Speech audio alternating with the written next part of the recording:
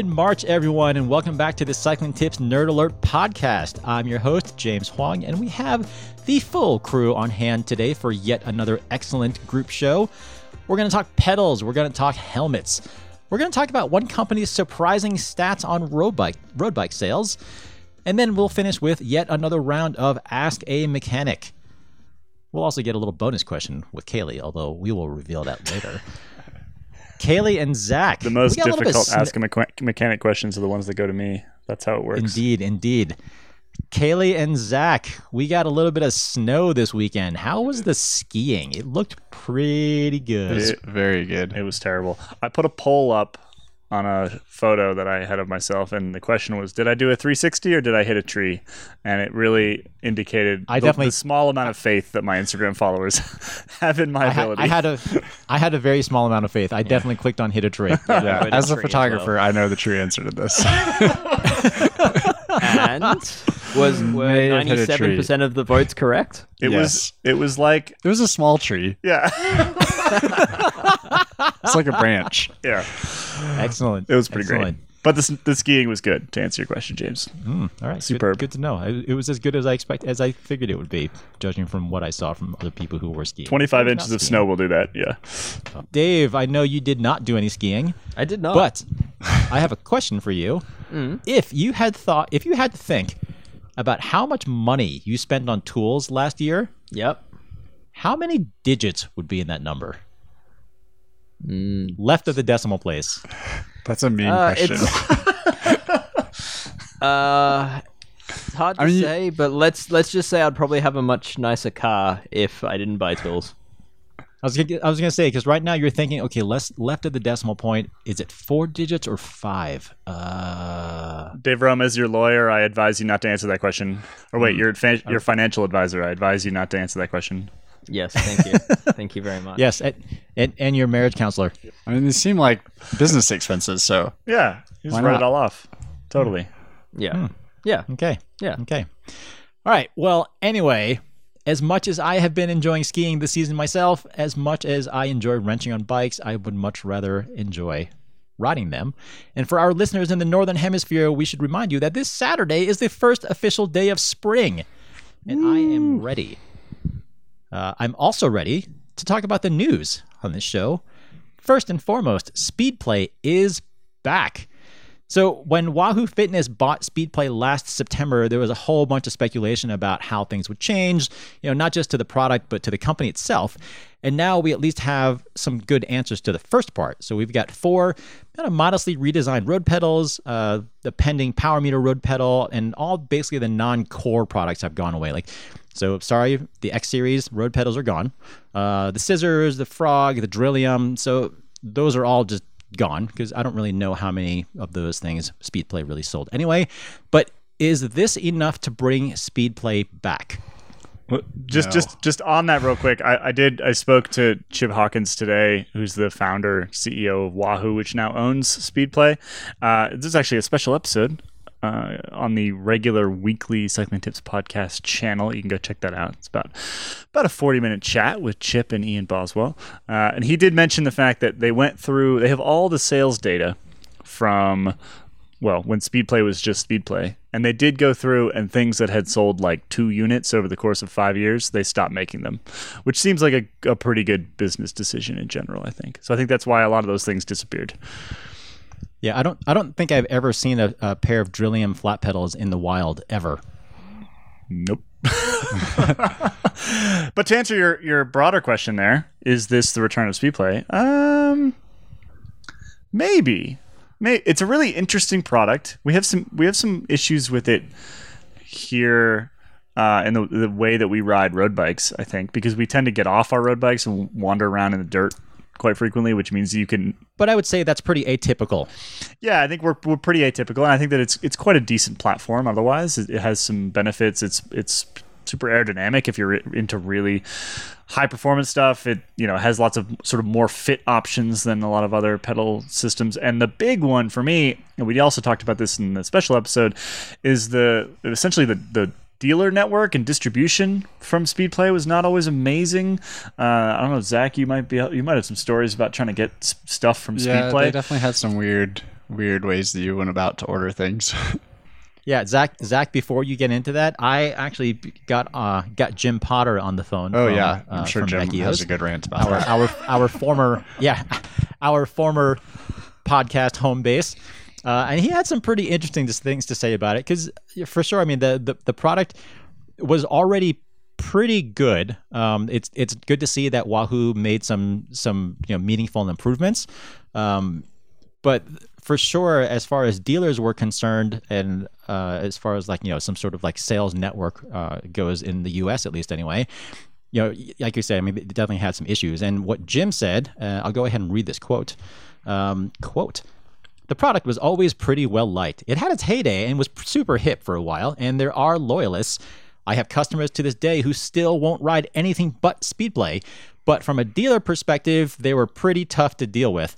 We were a dealer for 20 years, and I ordered a ton of stuff in 2017, not much in 2018 because we had a bunch of carryover, and then I wanted to place another big order in 2019. But when I did, they asked me for pictures of tools and spare parts and stuff to prove that we're legit." Classic. Keep in mind that Jim had just said that he was a dealer for 20 years. So continuing on. So he said, I took some pictures and sent it off. I made sure everything was fine with my account after that. And then I told them to kiss my ass and cancel my order. That is fantastic. I found the whole thing completely ridiculous. It was just hard to do business with them. All Wahoo has to do is be Wahoo. They're great. Their customer service is great. Their warranty is good. Their people are good. Eric Stobin, who is the North American sales manager, is just a sweet guy. They just need to be them. Speedplay just didn't make it easy to be a customer, and Wahoo will make it easy to be a customer. Yeah. Zach, I mean, what do you think? I get, as a mechanic, Speedplays have always been my least favorite pedal. They are notoriously terrible in terms of bearings and the cleats not working very well, and just overly complicated for no reason. And then say you do need parts, they were very hard to get, I would say. So for me, I don't quite, other than people that have specific fit issues where you need a lot of float or whatever, I don't understand why Speedplay sell me on this pedal. Well, you could get them in pink. Not anymore. Can't anymore. So if that's your only selling point, then why is this exciting news? I mean, I think this, the selling point is just adjustability. Like I said, you get some aero gains, particularly if you get the aero ones. 99% of people are not buying the aero ones. They don't care about that. Yeah. Most people buying these pedals buy them for the double side nature of them, which I believe is kind of a farce, because I think other road pedal systems are actually easier to get into because there's a wider surface area. Exactly. And if you need that much easy, then just get a mountain bike pedal. Yeah. Yeah. I mean, I did run Speedplays a little bit. They were never the only pedal system that I ran, but I remember, when I was running Speedplays a little bit, they seem like the best option on paper. That's the thing. If you were just comparing everything on a screen or looking at specs, that sort of thing, they sound amazing. It's oh, they're dual-sided, they're really small, they're really light, they're faster, they have all this adjustable rotation, I have all this adjustability for fit and so on and so forth. On paper, they sound really, really good.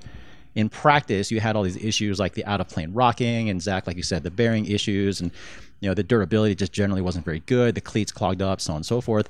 I mean, assuming Wahoo can resolve at least some of those fundamental issues, and the fact that they went to that full circumferential metal ring on the body now, I think that'll help a ton. Mm-hmm. But if they can fix even some of that stuff, then I think there's still enough in the Speedplay name and brand and reputation to pull some people back. Yeah, I mean, I had a customer call yesterday that was I ride Speedplay scissors and cannot find any cleats. Do you have any? And I was like, nope, sorry. Scissors are a separate topic. Yeah, that's a whole nother topic. But the people that ride Speedplays are very loyal, I would say. Yeah. I wouldn't underestimate the importance of a happy and good dealer network as well, which is something that Speedplay has not really had in a very long time for exactly the reasons that Jim Potter just mentioned. And if that changes, which it probably will, because Wahoo is extremely good on that front, then that will make a dramatic impact, right? It'll make shops more likely to want to sell them. It will make them more likely to want to deal with them. That means that you're going to sell more. Chip, again, to reference the chat I just had with him, said that sold a huge number of these things in literally the first day that they were available, which would have been earlier this week. To the point where he compared it to probably the equivalent of months worth of sales for original Speedplay. So there is haven't been interest able to out get there. them for the last year. Well, Yeah, the exactly. market There's a was starved, so Huge amount of market starvation, but also just a lot of people that are still interested in this and are willing to give the new version a shot. And if you have a good dealer support, that's going to make a big difference. Yeah. For me, I'm not a huge fan of the product for reasons that have been mentioned, but I don't doubt for a second that the brand is going to grow from here. Based on the they're going to reasons that crush. Haley said. And I actually see a future where Look will be the smaller pedal brand available, right? You've got SRAM behind Time, you've got Shimano, and now you've got Wahoo pushing Speedplay. I actually see a day where Look becomes the fourth player. Which is funny because Look certainly was in what. Can you all hear my kid playing piano right now? Yes. Oh yeah. I don't think the listeners will be able to hear it, but I'll have the editor just drop in some Mozart, and we'll say that that's your daughter. Oh yes, perfect. Anyway, because we are in a situation now where Look did have this period of just massive dominance, but it's sort of like the classic situation where they kind of had this golden age and seemingly got really complacent. Like they haven't done anything since the Blade. I would say Look kind of suffers the same problems that Speedplay. It's like plastic parts that wear out and really bad bearings. Yeah, which can't be serviced. Right. Yeah, which is why I'm very much fully on why would you ride anything other than Shimano red pedals? That is a good question. Yeah. Although the bearings are apparently better on the new Speedplays, the Wahoo Speedplays, in theory. They have actual seals on them now, so that'll help. I mean, they're great until you go from your car, step in a little bit of grass to go to your bike race, and then you can't get clipped in. For those of you who don't remember, Neil Rogers, our former editor at large, I remember he had a story somewhere that he wrote up somewhere, I believe. But I remember he had a story where he was lining up for a race and went to use the porta potty, and he was in Speedplays at the time and just walked off the side Big of the road to the porta potty, and then that was it. Like he couldn't even get into his pedals. You can't be using the porta potty in Speedplays. That's really the fault of the race promoter, making you walk through a little bit of mud. Unless the race promoter was a Shimano fan and was just trying to prove a point. Yeah. Well, you just have to carry around the little cleat cover things. The little plugs. Use those all the time. Yeah. I mean, I'm sure Wahoo's going to crush and sell lots. They will. So this is fantastic news. They're still an interesting pedal, I think. It is an interesting pedal, and like I said, if they can eliminate some of the quirks of that pedal and really kind of finally refine the main design of that thing the way it really arguably should have been 10, 15 years ago or something, then I think they'll have something there. I mean, Wahoo's pretty smart. They weren't going to buy that company and not have a plan for how to kind of pull it back. So it'll be good to see what happens here. So we'll keep an eye on that. They bought the company for power, we should say, for a power meter pedal. That's true. That's why they bought the company. True. And that's coming. True. But soon. In order to make a good power meter pedal, you still have to have a good pedal to start with. Yeah. So, fingers crossed. We'll see what happens here. The power meter pedal, I think, could be really cool, but we'll find out. We'll find out soon enough. Indeed. Moving on. So the last couple of weeks have also been pretty big for helmet releases. We got word of 3 different new road helmets that either came out just now or are soon to be announced. So we have the Specialized S-Works Prevail 2 Vent. It's basically just an airier version of the existing Prevail. We have the Kask Wasabi. It's the long overdue replacement for the Infinity and features that same kind of silly, well, I shouldn't say silly, but same sliding cover thing that lets you have adjustable airflow. It's pretty silly. And then we have and then we have an unnamed new Giro helmet that looks like it could be a replacement or at least a supplement to the Vanquish Aero Road model. So, I mean, there are details about all those helmets. We're not going to debate all that or talk about all that. But what I found interesting about all of them is the 3 approaches that they have to managing rotational energy. So Specialized uses MIPS SL. It's integrated into the pads. That new Giro helmet has its own MIPS spherical, where you basically have 2 helmets nested one inside the other for like a real ball and socket effect. And then you have Kask, who continues to be pretty open about not believing in MIPS. So the question I have here for this one is not having MIPS a deal breaker if you are a general consumer looking for a helmet? I think for me at this point, it probably is actually. Yeah. I mean, there's been enough of that testing. Was it the Virginia Tech testing, right? Is that the school? I believe so. Yep. There's been enough of that out now, and it's just been sort of the consistency with which helmets with some sort of rotational device test better is enough to make me pretty much want MIPS or some version therein for pretty much any helmet I'm going to put on. Yeah. Devil's advocate there, which is the way they test those helmets, the head form is a dummy without a sliding element to the head form. So no skin, no hair. But, right. There's some argument out there that's saying, that test is biased towards a helmet that has rotational system, but perhaps maybe it's not required. I don't know. I'm very much on the fence here. I'm probably leaning where Kaylee is now, where most of my helmet decisions, like if I were to buy a mountain bike helmet today, I'd want it to have MIPS. But I'm still What's interesting is I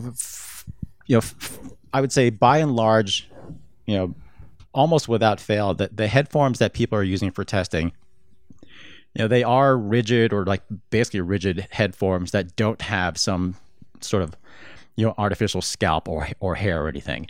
And, I had asked Cask about this before, and let's see, what did they say? They said the different test methods used today to show the performance of rotational impact technologies all use head forms whose coefficient of friction is much higher than a real human head. In fact, for this reason, no regulatory body has created standards including this type of test.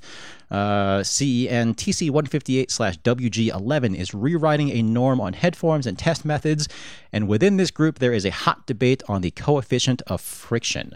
So basically what they're saying is it's basically exactly what you just said, Dave. I mean, because because the head forms don't fully mimic how an actual human head is with a scalp and hair, Cask is saying that they don't believe in MIPS. But what's weird is that, even if, let's just say Cask is right. Let's just say that they are, kind of one of the lone arbiters of truth here. But I haven't seen any evidence at all that suggests that MIPS or equivalent technologies are bad, that make a helmet less safe. So if there is even if there's some doubt around that, there doesn't seem to be anyone saying that it's bad. So why wouldn't you put that in your helmet? I mean, yes, I know that there's a licensing charge, and there is a fee that you have to pay to MIPS in order to integrate those into your helmet. But if it's a difference between someone buying your helmet at all and not buying it, it seems like it's still a really questionable move to not incorporate it into your helmet, right? Yeah. Oh, absolutely. Yeah. But I guess that's on the assumption that the whole market is where we're at with this, which is buying a helmet based on the fact that it has MIPS or not. Perhaps Cask has found that that's not necessarily the case throughout Europe. Maybe there's a large portion of road cyclists that just look at the weight and ventilation of the helmet, and that's those are still the key factors, and they haven't quite triggered to the fact that there are different levels of safety offered out there.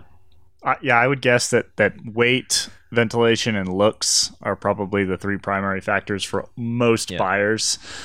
Very few are probably going to look at testing or anything like that. That said, I think that the trend is away from that. The trend is towards paying a little bit more attention to safety, and it is. Personally, I don't really see any. It doesn't, like, MIPS has gotten sort of low profile enough. Some of the early stuff actually made the helmets fit differently. I'm thinking about some like the early Giros that it was in, but it doesn't do that anymore, and there's not a whole lot of downside comfort-wise.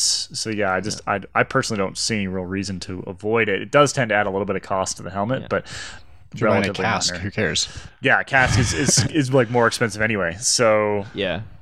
What's interesting, I mean, this is kind of unrelated, but Giant, I just reviewed their Rev Pro MIPS helmet, which just is now, I think it's ranked 3rd in the Virginia Tech's results as far as the safest road helmet that they've tested. Giant actually told me they don't make a helmet to CE standard because the standard, so the CE standard's the one used throughout Europe.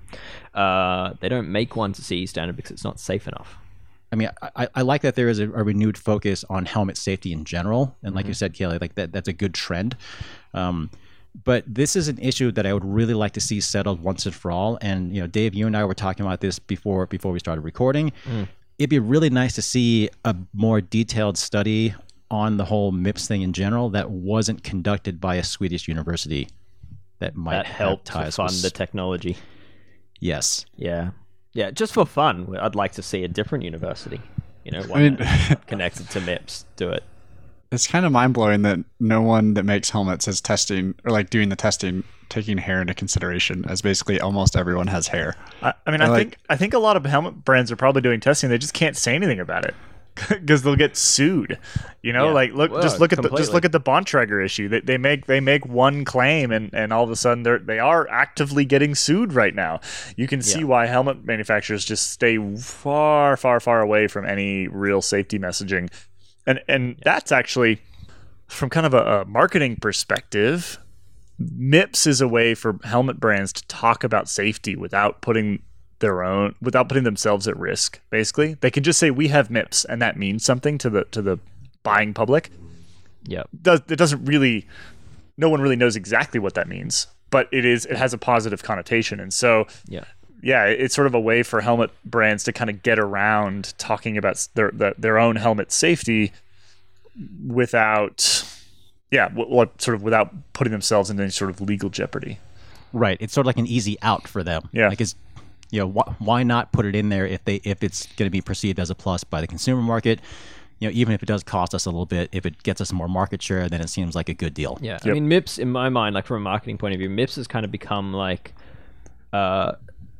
what Gore-Tex is to waterproof wear, in a sense. Like, it's just such a strong brand that you see MIPS, you're like, oh, it's a safe helmet, right? And I think that holds massive amounts of value in the marketplace for selling helmets. And yeah, it's basically what Kaylee said. I think it's just, as a branding exercise, I think it's become its own thing. And until someone steps in and says, definitively, with a truly independent study, whether it works or not and in what conditions, I think we'll probably still be having this conversation. I don't see this debate going away anytime soon. Another one that we'll keep our eye on. But moving on to actual bicycles, Dave, you and I had a conversation with the folks at Cervelo the other day about a topic that we cannot reveal just yet. But we can talk about one portion of the conversation that really struck me. Cervelo has long been, I would say, one of the most prominent brands in road racing and triathlon. I would argue they probably viewed as kind of one of the most like hardcore roadie brands. And I'd argue that most people still think of the company as dealing primarily in skinny tires and pavement, and Cervelo's their own sales statistics support that for the most part. However, since the debut of their Aspero gravel bike model in 2019, Cervelo's seen some pretty dramatic shifts in sales figures. So according to them, TT and Tri are still pretty steady at.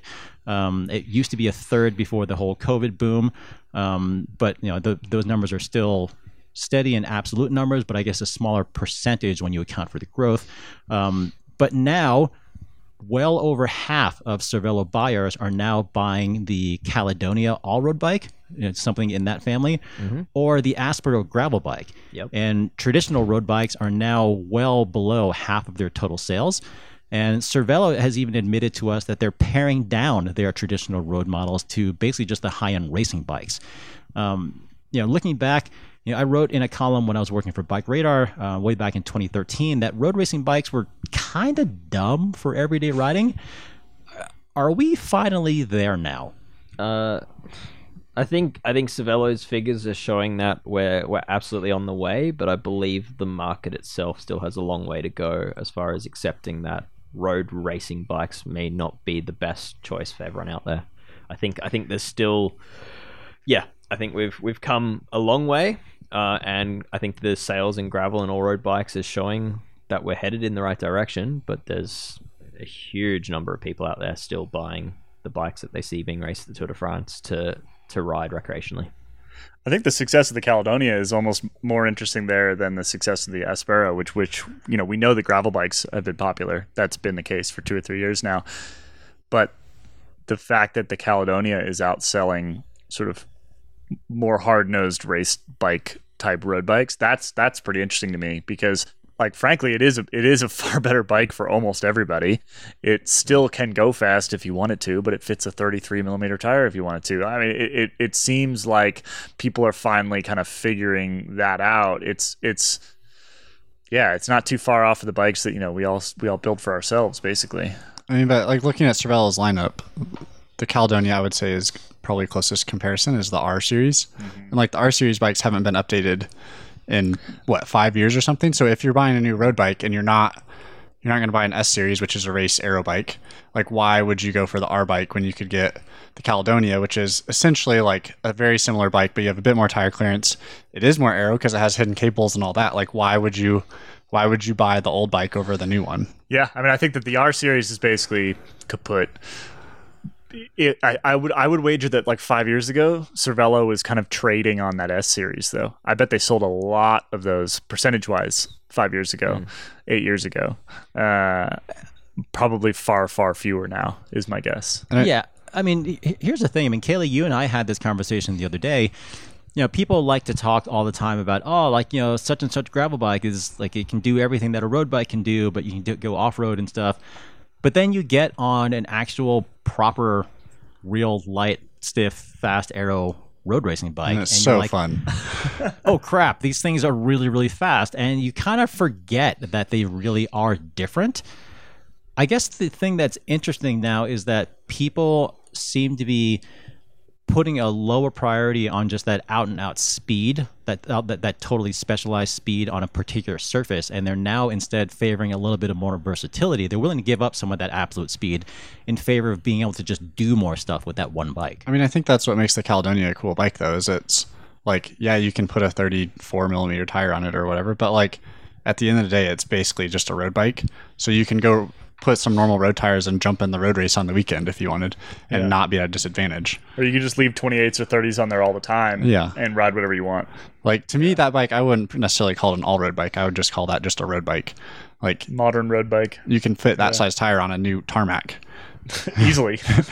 That Caledonia is kind of it's definitely not a first mover in what it is. Something like the BMC Road Machine, I would argue, is probably more a first mover in that category. But like a sporty race inspired do it all road bike. But that Caledonia, I think, has proven to the wider market that there really is demand now for this type of bike, and I think we'll see a lot more of this kind of bike. Like endurance bikes will become sportier, I guess, to close that gap. Endurance bikes without a head tube that's 2 feet long. Exactly. Yeah. Yes. Which was always annoying anyway. It was always annoying. Like, just because you want a bike that isn't just like an absolute pure road bike doesn't necessarily mean that you want to be sitting bolt upright. Exactly. So silly. Okay. Well, anyway, that will wrap up, I guess, sort of like the bigger discussion portion of this week's show, which means that it is time for Ask a Mechanic. Woo! I'm ready. I did promise I was going to make that joke literally every week, and I am sticking to it. Born ready. Born with hammer in hand. So our first question is, this one deals with a topic that I've actually wanted to deal with for a little while now. It comes from Justin Valenstein. He says, I was a bit surprised by the recommended tire pressures from Pirelli for the new P0 race. I'm 175 pounds and currently using 28 millimeter Conti GP5000s on Bontrager Aeolus Pro 5 rims that measure out to 30 millimeters at 72 and 75 PSI front and rear based on the Silca pressure calculator. Pirelli, however, suggests 102 PSI for their 28 millimeter tire. So that is a huge difference. He said, I went back to the GP5000 box and they recommend 95 to 115 PSI for the clincher version and 65 to 94 for tubeless. Why are the recommended pressures from Silca so different from the manufacturers? And is it a bead design thing that's driving the difference between clincher and tubeless? Because Silca isn't liable if your Conti tire blows off the rim. Yep.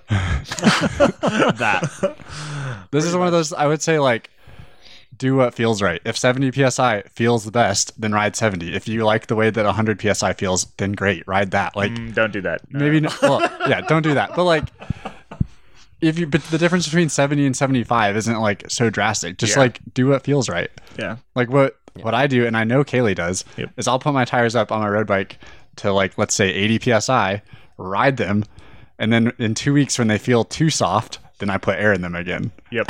And, then you put a pump on it, and okay, 55 psi is too low. It's actually they'll go astonishingly low before they feel like they have to be inflated. Like you'll put the pump on, you're like, wow, I've been riding around with 48 psi in my tires for the last couple. No wonder I felt kind of slow. Like on a road bike, that's totally doable. I would not recommend doing that on a mountain bike or on a gravel bike or something where there's traction and pinch flats and stuff like that. Otherwise, you'll end up with a rim with lots of cracks in it, right, Kaylee? I don't know what you're talking about.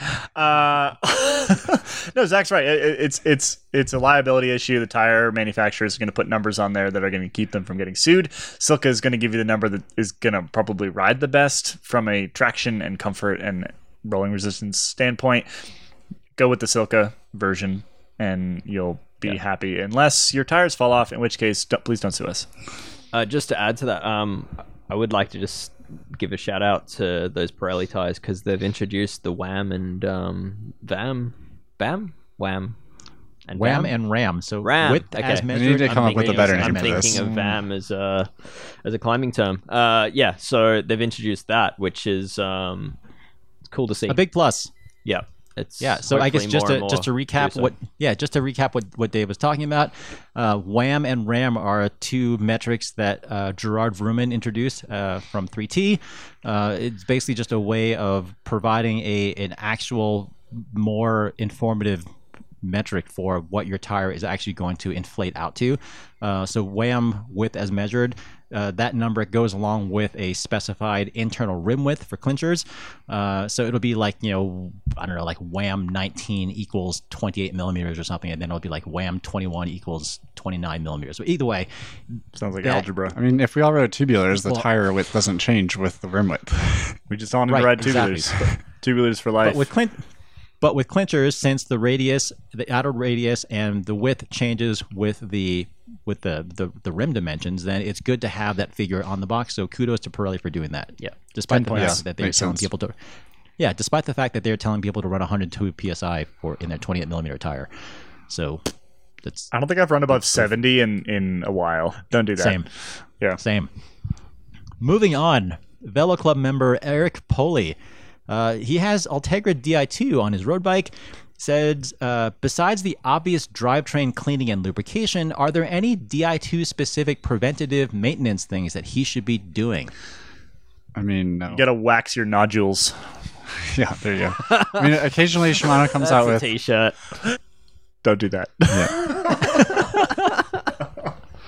Sorry, Zach, you're gonna have an actual answer there. Occasionally Shimano comes out with firmware updates, but I wouldn't say that's like necessarily going to improve the function of it. Or like, if your bike's shifting fine, there's no reason to go out of your way, because you have to either have the PC hookup to do these updates or a Bluetooth thing in line with the E-tube wires on your bike, and then you just go through the app. But most people don't have these things, so it's not really something I would go out of my way to get firmware updates. I would say, like, if you're taking your bike shop to get serviced at a good shop, they should do firmware updates as they're doing a service to your bicycle.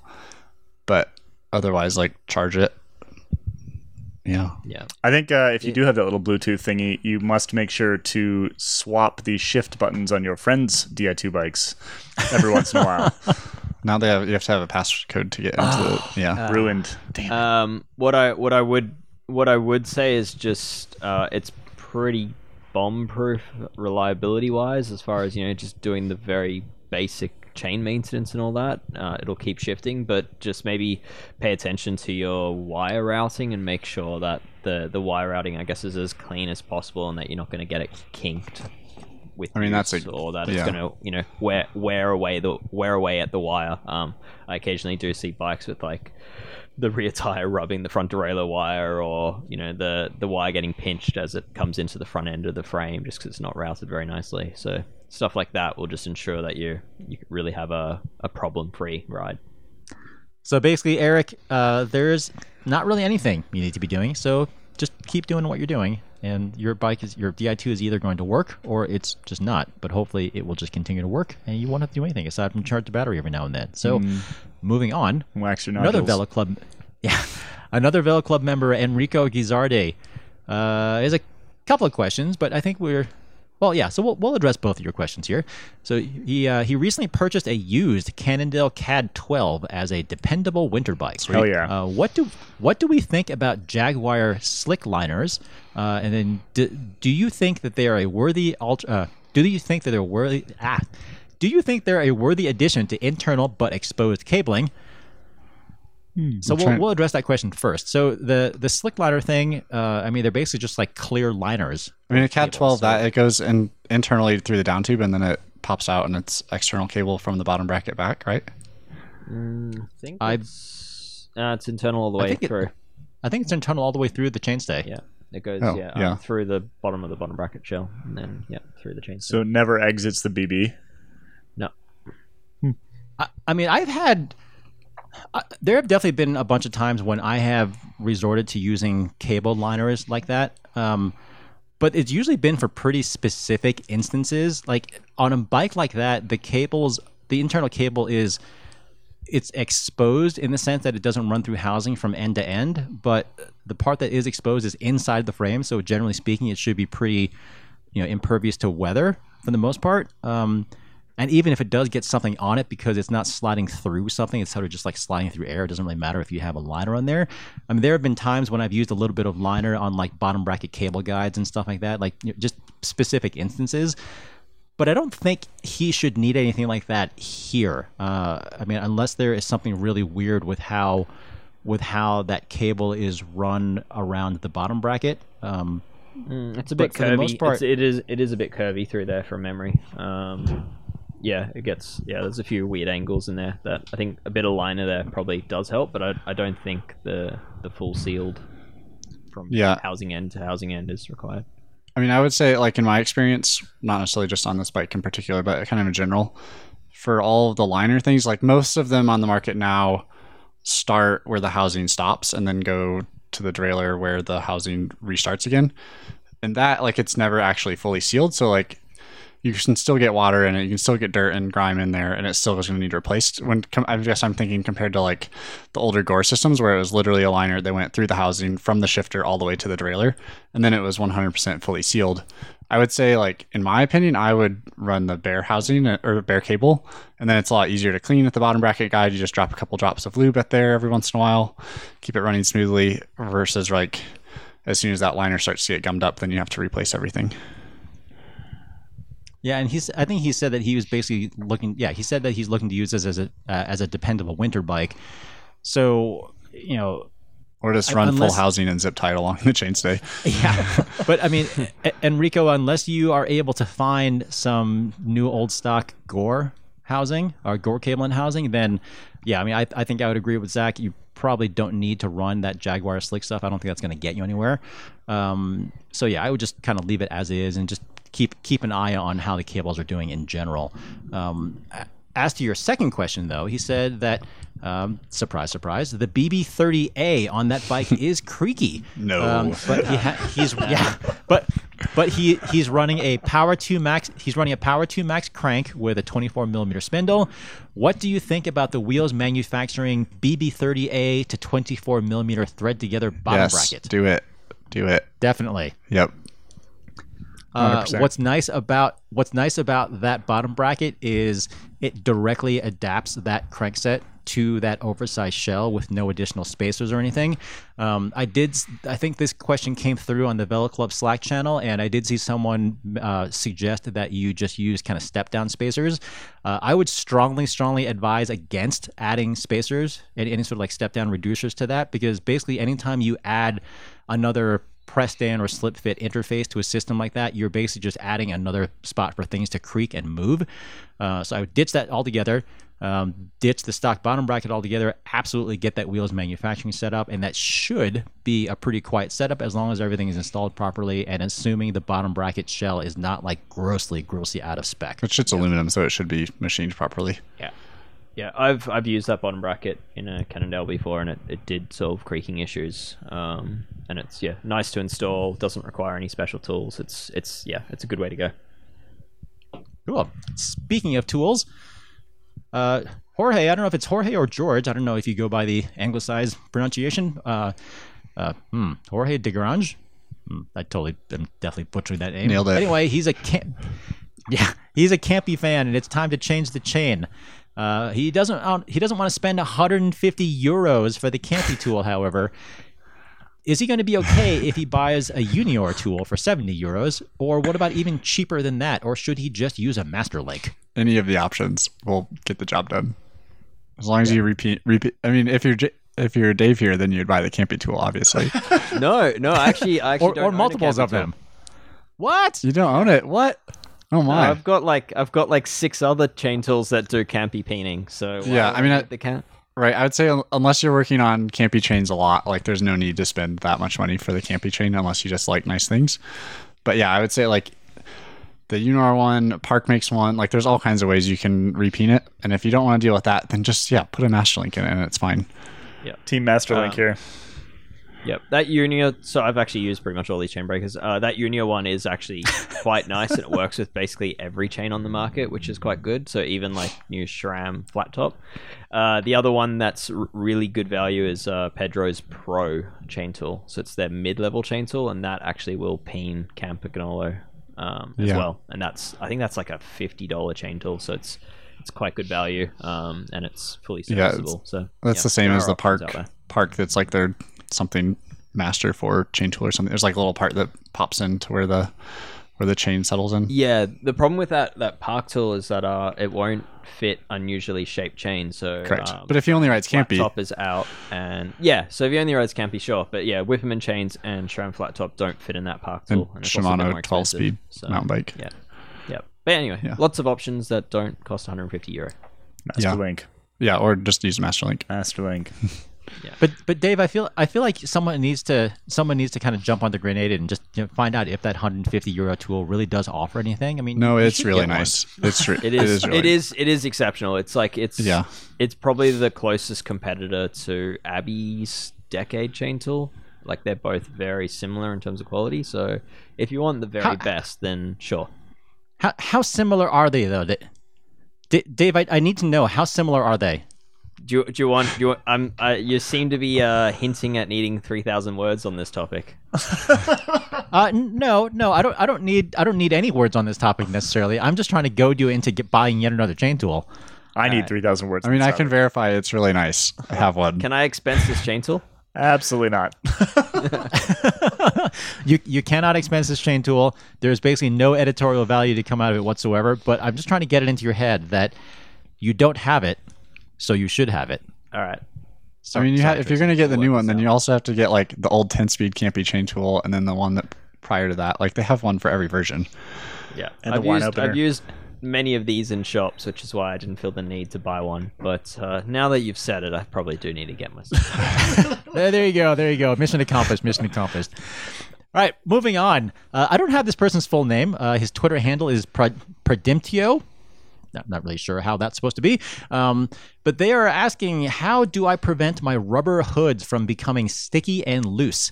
I probably replace mine every year. Is this normal? I live in a tropical country and generally don't like to wear gloves. Sweat less. Or just replace your hoods once a year. Yeah, I think that's just a sweat issue, right? I would say like sweat, and I don't think there's any way around it. Sweat and like I've seen sunscreen kind of really mess up hoods as well. Yeah, so either wear gloves or like hoods are not very expensive. Yeah, I just replace them. And especially if he's on mechanical like rim brake stuff still, like the hoods are super easy to slide over the front because they don't have the big bulbous hydraulic bit in them. So like, yeah, hoods are $20. Put new ones on once a year. Like probably need, if you're riding tropical and sweat that much, you probably need new cables and stuff anyways at that time. Do it all at once. I'd add just based on Shimano's own guidance, just like wash your bike, but also just make sure you're using a pH neutral soap. So I'm sure if you're using like a super acidic soap or similar, perhaps that's degrading the rubber as well. Or if you're just not washing your bike as well, that would also be degrading the rubber. Sure. Yeah. So In short, though, essentially no. Like it sounds like he's basically he doesn't like to wear gloves. He lives in a tropical country. There's a lot of sweat. Like it sounds like you're just gonna be going through hoods. So I mean, it's the same as like mountain wish we bike had a grips. better answer They for get you. gross and sticky after a while. It's just how it works. yeah, and when they get sticky, they get really, really disgusting. Like I hate that. Yeah, It's so just so replace them. nasty. Okay, last question before we wrap up for the day comes from Lee Cox. What would you recommend for finishing tape on handlebar tape other than the usual electrical tape? I'd say never use the like cheap plastic tape that comes with the bar tape. Like that stuff's just garbage. It's horrible. Yeah, I really like it's just like cotton cloth with the adhesive back on it. You see some of the like Euro teams using it. It's just like it's nice, Like athletic tape, almost. kind of. It's electrical fastening tape. Yeah, but basically the advantage of that, like if you live somewhere where it's hot and sweaty, and electrical tape gets sticky and gross and slides around. This doesn't do that. Yeah. Eventually, if you ride, like let's say your bar tape goes all the way to your stem, and if you ride with your hands in the middle all the time, right on it, like eventually you'll get some threads coming off, but it doesn't get disgusting and sticky and So that's why I like that. I mean, I typically just use a really high end electrical tape from 3M or Nito as sort of the I mean that's another thing too. use. There's within electrical tape, there's a massive range of like stuff that's Avoid the nice and cheap stuff stuff. that's not. Yeah. But otherwise, so some like occasionally like I've done with like some more arrow shaped handlebars where you've got the bar tape ending sort of right where your palms sit and you're going to be rubbing on it. I've actually found something like silicon self-fusing silicon tape, which is sort of sold in like the plumbing section of hardware stores. I think so it ESI kind of only sticks to itself. ESI sells some of that too. What's that? ESI, the company that makes grips, they sell some of that too. Yeah, so ESI sell the same stuff. That's like super stretchy and it's actually quite durable. It's like almost like rubber. Yeah, once the thing I don't like about that is because you have to stretch it to put it on, then the width of it becomes really inconsistent and it doesn't look good. No, it's tricky to wrap for sure. And so that's one option. Otherwise, you could do the Team Ineos way, which is to super glue the tape on and hope you don't cut yourself once it dries. And I've even seen people. This is very rarely, but I've even seen on occasion over the years people using a big piece of heat shrink tubing. Yeah, like feeding it much through more and, like, complicated then running all with the cables lines and housing and that. stuff. Oh, that's Yeah. I mean, so there's definitely some pre-planning involved, but I mean, it's a super clean way to do it, and it's it's durable. It's not going to come unwrapped. There's no adhesive and whatever. So that is another option, but that one definitely requires a fair bit, and there's a reason why I really don't see it very often at all because it's a huge pain to do. But if you do it, we'll be impressed. Very. If you do it, send us a picture. Yeah. I mean, we're basically telling people not to buy bikes if the brake hoses are routed through the headset bearing because it's just too hard basket. But it's okay. It's okay to go to the same amount of work just to finish off your bar tape. Yep, and you have to redo it every time you need new bar tape. It's not the same amount of work because, like, when you have to replace it, you can just cut it off. You can't. You can just cut the heat shrink off. You can't do that with a headset bearing. Yeah, but then how do you get the new stuff back on? Yeah, exactly. Oh well, yeah, that is true. That is true. Well, like I said, I mean, there's reasons why you don't see it, right? Every time you do a headset service on your bicycle that takes 3 hours to do a headset service, then you can put new heat shrink on. Well, I mean, yeah, not the most practical selection. I'm into it. I think everyone should do this. Oh, I almost forgot about our bonus question. Hold on. Oh, yeah. Hold on. Special for Kaylee. Let me pull up our bonus question. Kaylee, they tagged you in here too, so I'm not really sure what this JL Galash. So my apologies if I'm butchering your name as well. Would like to know, Kaylee, what is the bodgiest of bodged fixes that you have ever performed on a bike? And he actually is so curious about that. He's actually so curious about this that he thinks that this could be a weekly section of the Nerd Alert podcast. So, there's plenty. We could absolutely make it weekly and have it last a couple years here. So all right. Well, what's your favorite? What's your most memorable at this point? You're making me choose between my children here. Like this is there's so many excellent ones that I can't even. I'm just gonna go early. I'm gonna go early in my mechanic career. This is back when I think I was like 13, maybe 12 is when I first started riding road bikes, and I had a Novara from REI. and it had Sora on it. And I thought the Sora crank was super ugly. So I went down into the basement, and my dad raced in like the 70s and 80s and had just piles of like Campy Nuova record and stuff like that. And I just figured out, I tried to figure out how to get this. There's all square taper. So I just tried to figure out how to get this Campy Nuova record crank onto this Novara. And then Square tapers are different. But exactly. Attempted. And so I basically just like sort of whacked it on there and like tried to bolt it down, and it fell off on the second bike ride.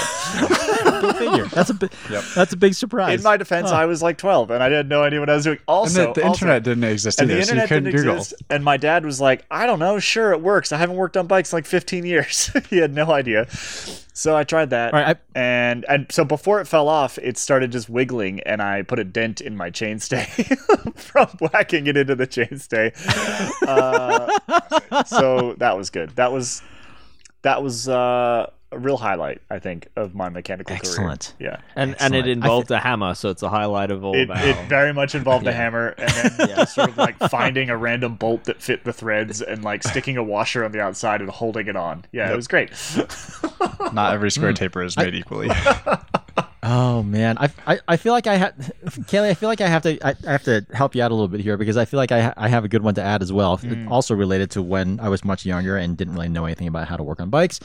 I had a Schwinn World Sport, a bike that I've actually mentioned before in a previous column. But I remember that I bought a new stem for this thing, either from Bike Nashbar or Performance. It was one or the other. But I also distinctly remember that there was no, I didn't know what length I needed. Oh, how about that? Zach actually has that crank arm right there. Yep. Kaylee, you have. Yep. Kaylee, you have another shot of redemption here. I'm gonna put it on. My mountain bike. Yes, perfect. Anyway, I bought a new stem for my Schwinn, and I don't remember actually ever specifying a length for the stem, so I think I kind of just guessed. Luckily, I think I sort of guessed correctly. But back then, there were a couple. There was more than one common handlebar diameter at the time that I came to find out much later. Yeah, so there was 26.0 millimeter, 26.4, and 25.4. And come to find out, I think I bought a 25.4 stem, and I had a 26.0 bar. Oh, that'll fit. Yeah, you just spread the stem out. Well, no, what I ended up doing was, I dug around in my dad's toolbox and I found a half round file, and I basically just hand filed the inside of the stem until it kind of fit, and I definitely did kind of pry it open a little bit as well. And this was back in the day of sleeved aluminum handlebars, and they kind of just they were really heavy. They lasted sort of forever-ish. It's just like the opposite of using a pop can. Yes, exactly. And that was definitely a very bodgy repair. It didn't break on you, though? I didn't die, though. Didn't break? It did not break. It did not break. I don't remember how much longer I had that bike. I also don't remember what happened to that bike. But yeah, so success. That was not my finest moment, but it did work. I mean, it went on there. So a cycling tip. We have a cycling tip for you. Don't file anything on your stem as a general rule. Especially stems made nowadays. Yes. I think this is a good way to end the show every week. Yeah. We've all got plenty. I've got some good ones. On that note, for sure. On that note, I think it is time to wrap up for the week. And I agree, Kelly. I think that is a good way to end every show. We'll just have to see how many more we come up with. I'm eager to hear some of Dave's. We'll see what happens there. You can't watch something when you have the right tool. Mine will disappoint.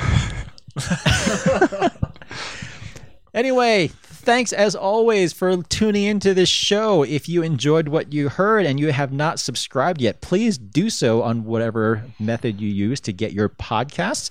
If you have not yet left us a rating or a review on iTunes, please do so. If you haven't joined Velo Club, our membership program, please consider doing that as well, because that is certainly a big thing that helps us continue to do this podcast.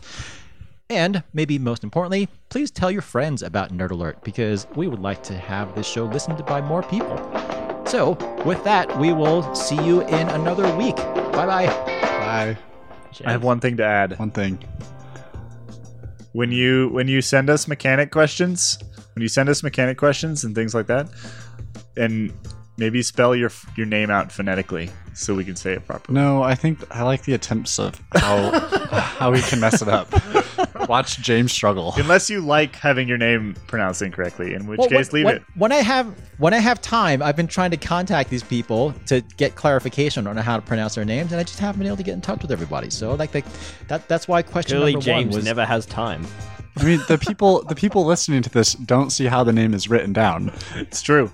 That's true. That is true. But that's why it was Justin Valenstein, or no, Stein? that's why it was Justin Valenstein and not Valenstein. Steen. And I made sure to check. So anyway, I got that one right at least. So, And anyway, George Degrange, is it George Degrange? I don't Is know. like French. George. Anyways, we'll find out. So if we answered your question on the show, and if I butchered your name, which is a very strong possibility, then yes, please write in and let me know how I was wrong, the error of my ways, and please try to correct me. Yep. Bye, everybody.